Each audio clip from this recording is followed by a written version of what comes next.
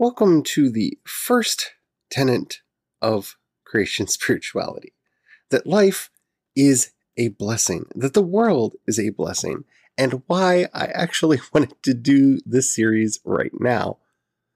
Because I think for a lot of us, this may be a tricky thing for us to hold on to in the midst of, say, a global pandemic that is killing a lot of people and causing a lot of pain and suffering. How is it that the world is essentially a blessing? How is it that the life within it is essentially a blessing when all of these terrible, terrible things are happening? Let's discuss that on today's episode of Wisdom's Cry. He is the creator and sustainer of all the worlds, whether those worlds are known or unknown to mankind.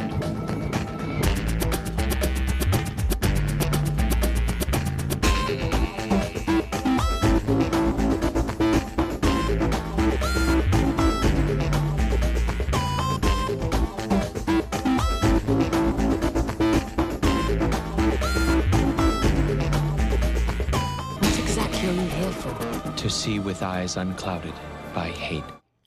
Does not wisdom cry and understanding put forth her voice? Hello everyone, my name's Charlie, and yes, let's talk about the first essential of creation spirituality, which reads, the universe and all life within it is fundamentally a blessing. This principle has been something that's been very important for me in getting through everything that's currently going on in the world. And really, like I said in the intro, one of the main reasons why I actually wanted to do this series on the essentials of creation spirituality right now, because we have a tendency to focus in on the negative. And I mean we as a species. Maybe me a little bit more than others, but it is something that we tend to do a lot because we, as a culture, have weaponized fear. We have weaponized anxiety. We have decided that this is going to be the primary method by which we control the masses so that the rich can get richer, the poor can get poorer, and compassion and justice cannot reign in our world. I might even argue that this is one of the poisons that the Fallen One has put into the world so that we could get here. But that's a future episode. that we are going to get there. So, in some ways, the most obvious retort to, well, how can you say that, especially in times like these, is one virus in an infinitely complex system does not invalidate the whole system. That is true. I would also say that this virus is showing us the inequalities and the problematic relationship that we have with our world and the people living within it, and highlighting those injustices. But not in a preachy, we deserve this sort of a way, which I have heard some people using, and that's just wrong. You see, when we say, and actually I'm not going to speak for other people who practice creation spirituality, I'm just going to talk for myself. When I say that the universe and all life within it is fundamentally a blessing, the key word there is fundamentally. That doesn't mean that everything that they do is a blessing. If you get eaten by a bear, that bear was not a blessing to you. And it's all right to say that. But in the broader scheme of things, bears have an important role to play in the ecosystem that they inhabit. And as such, they are a blessing. Maybe I'm coming at this all wrong. Maybe I'm approaching this from the wrong perspective. Because it's a tricky thing to get some people to wrap their heads around. Because when we say something is a blessing, we often think in binaries. And something that, if you haven't learned about me already, you will, is that I am not a fan of binary thinking. In fact, creation spirituality itself is not a fan of binary thinking. This idea that everything is either sin or redemption or life or death or this or that. It's not really something that we're about, because yes, in some instances, something is either or, but a lot of times something is both and, or not one. See, there are other ways to construct those arguments. So would I say that coronavirus is a blessing? I didn't say that. Well, if it's not a blessing, how is all life a blessing?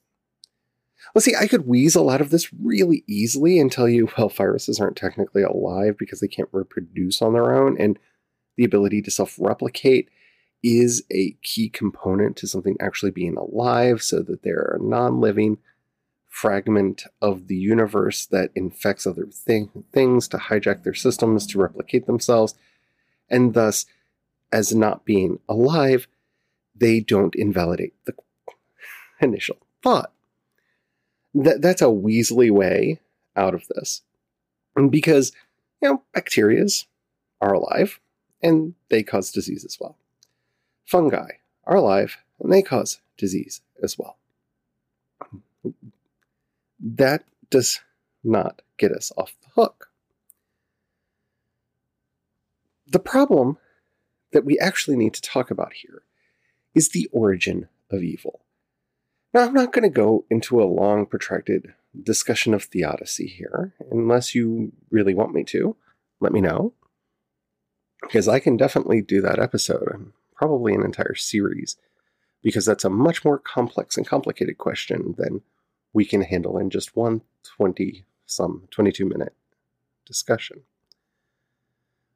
But we're asking the question of what is evil, because that is what we are trained as a culture to do.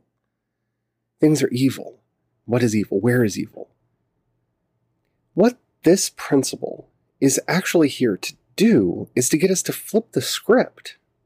When we say that the universe and all life within it is fundamentally a blessing, the goal here is not to get you to look at these bad things and go, okay, let me justify how cancer is a blessing. No, that's not what we're here to do.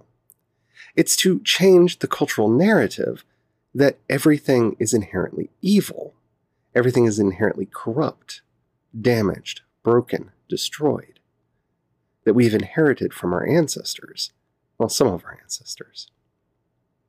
It's to break us out of that fall redemption way of thinking, where everything is broken, everything is damaged, everything is corrupt, and make us look at it differently. You see, even in these times, with everything that's going on around us, the onus on this particular question is not how is this particular pandemic a blessing? It's where are the blessings during this pandemic? And we can see them. We can see the people who are using their 3D printers to make parts for ventilators and to make masks. The shocking number of people who have taught themselves how to sew so that they can make masks for people. Not to pat myself on the back, but our restaurant for Nurse Appreciation Week, we delivered free meals to the hospital to help people out. It wasn't a lot. It wasn't all that special because, we have financial difficulties right now too. But it was at least something we could do where we could try to be a blessing to others. Because when you grow up, as many of us have in this fall redemption world, whether we know it or not, and start from the basic presupposition that everything is evil, everything is corrupt, everything is damaged, stained, then that's how you're going to approach everything. And that level of cynicism can keep you from enjoying even the simplest things in life. And that is a problem. You see, the statement, the universe and all life within it is fundamentally a blessing, should open our eyes to start looking for those blessings. Well, my pets are a blessing. The audience that I have for the podcasts that I do are a blessing. The people who read my books are a blessing. My friends have become an immeasurable blessing to me in this time period because I've realized who they are and how close we actually are to one another. Those things are blessings. And they're blessings that I took for granted because I was so busy in my regular day-to-day life that I wasn't looking for them. And I'm not going to turn around now and go, see, so there's how this current situation is a blessing, because that's not the lesson here. You see, while there are some who would say everything happens for a reason, you just have to find it, I'm not necessarily one of those people. I can see the utility in that and how it can be a useful, logical puzzle to give yourself. But for me, at least, this particular essential is not pointing in that way. I don't want to do a lot of quoting from Scripture, but there are two really important ones here that I think really speak to what I'm talking about here. One is from the Psalms, and it's a very simple quote. Taste and see that the Lord is good. Or we can go back to Genesis. And God looked, and behold, all was good. Yes, very good. The universe was created kitov. It was created good.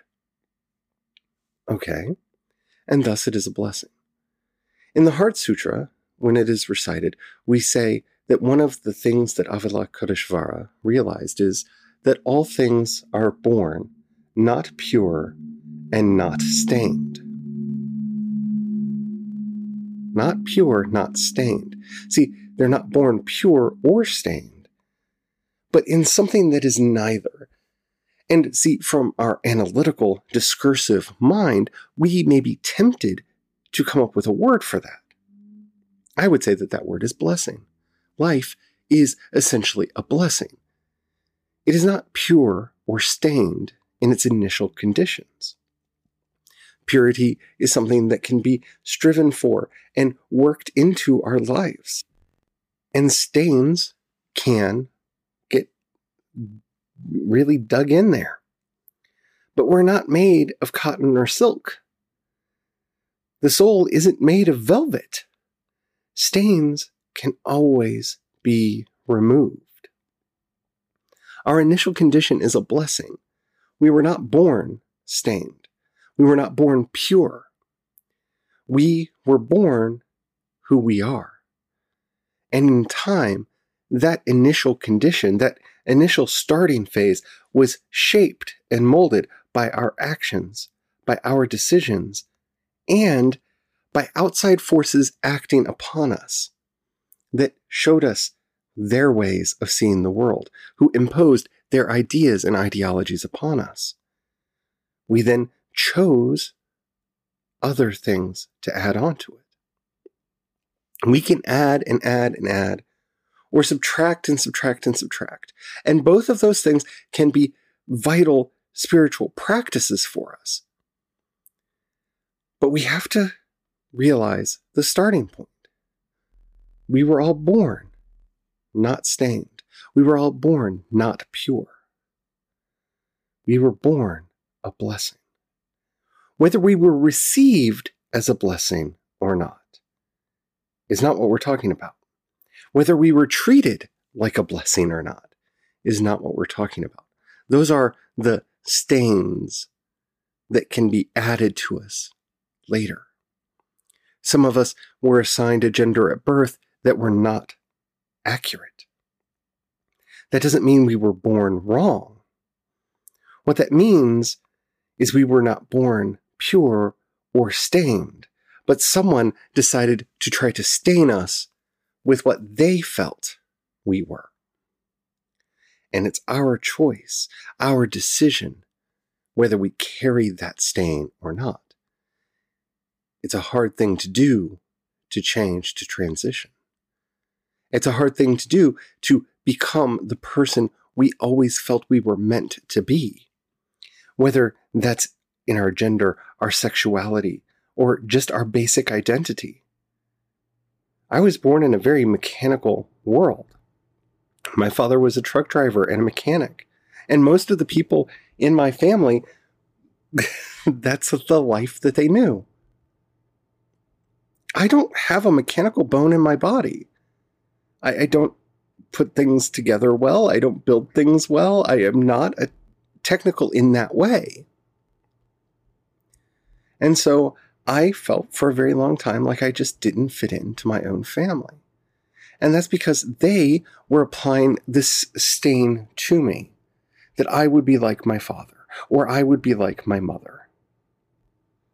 I am more like them in some ways than I thought when I was younger, and I'm not like them in other ways. Because, well, let's be honest here, we're all individuals, and we are going to be different. Now, don't take my statement of individuality there out of context. We are individuals in that we develop in our own way, but we are all unified and interconnected in a lot of ways that we don't see. And that is a big part of what learning to see the universe and life within it as fundamentally a blessing is about. Storms can be terrible things, but without the rain, nothing grows. We need the rain. We need the wind. We need these things. We even need the lightning. The lightning brings us nitrogen and a lot of other nutrients to the soil. They can be destructive, they can be harmful, but there is a blessing there. And learning to see, to identify, and to call out those blessings, that's the fundamental task that this first essential principle is meant to bring out in us. So no, don't try to justify everything that happens and go, okay, so how is this a blessing? Because I know people that have almost driven themselves mad trying to do that.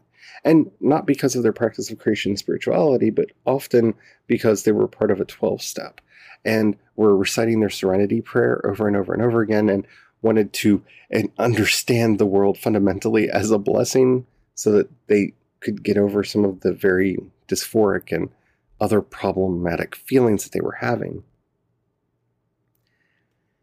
Now, look for the blessings that you can find, but that doesn't mean that you have to make everything into a blessing. Like I said, a bear is a blessing in its place in the ecosystem that it exists. If that bear eats you, it has not been a blessing to you. Now, you may be as enlightened as the Buddha, who in one of his previous lives is said to have been eaten by a tiger and saw his sacrifice as a blessing for the tiger and her cubs. Okay, maybe. That is surely a way to think about it. And if that's how you want to think about it, more power to you. All I'm saying is that you don't have to see it that way. And you don't have to struggle to turn tragedy into blessing. See, suffering is a real part of life. It is. It's something that we have to acknowledge. There is a time and place for emptiness, for pain. It comes to us all. But in our initial conditions, when we are examining the world, looking for ways to be a blessing or to be blessed, rather than how am I going to screw somebody over or be used by them. Those are two completely different mindsets and two entirely distinct worldviews.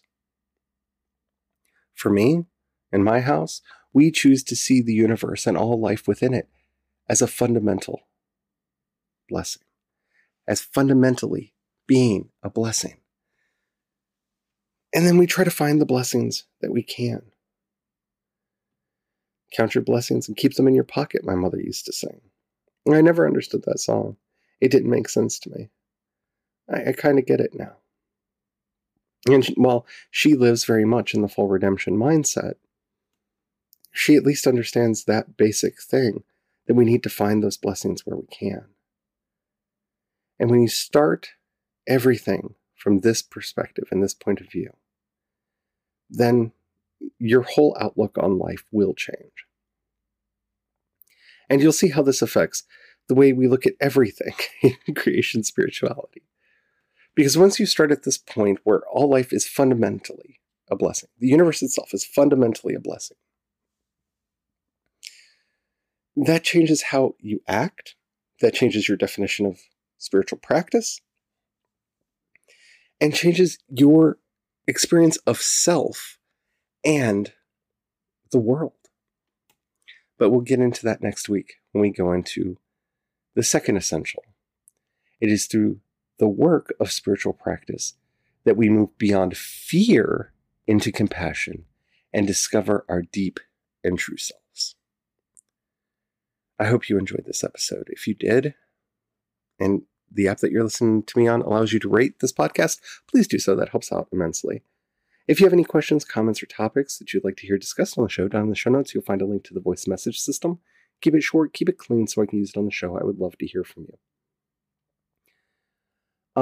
You can also find links to everything over at wisdomscry.com, which is about to get a lot of new stuff put up over there. It's just taking more time than I thought it would. But that's kind of the story of my life right now. Alrighty. Thank you so much for listening. And as always, let us end with prayer. In the name of Christ Jesus, and with the intercession of Mary, our Holy Mother, and Francis, our Seraphic Father, and united with all the saints in heaven, on earth, and those here present, may God keep you and guide you, ever growing in wisdom and compassion all the days of your life. And may He keep you safe in these times of turmoil. Amen.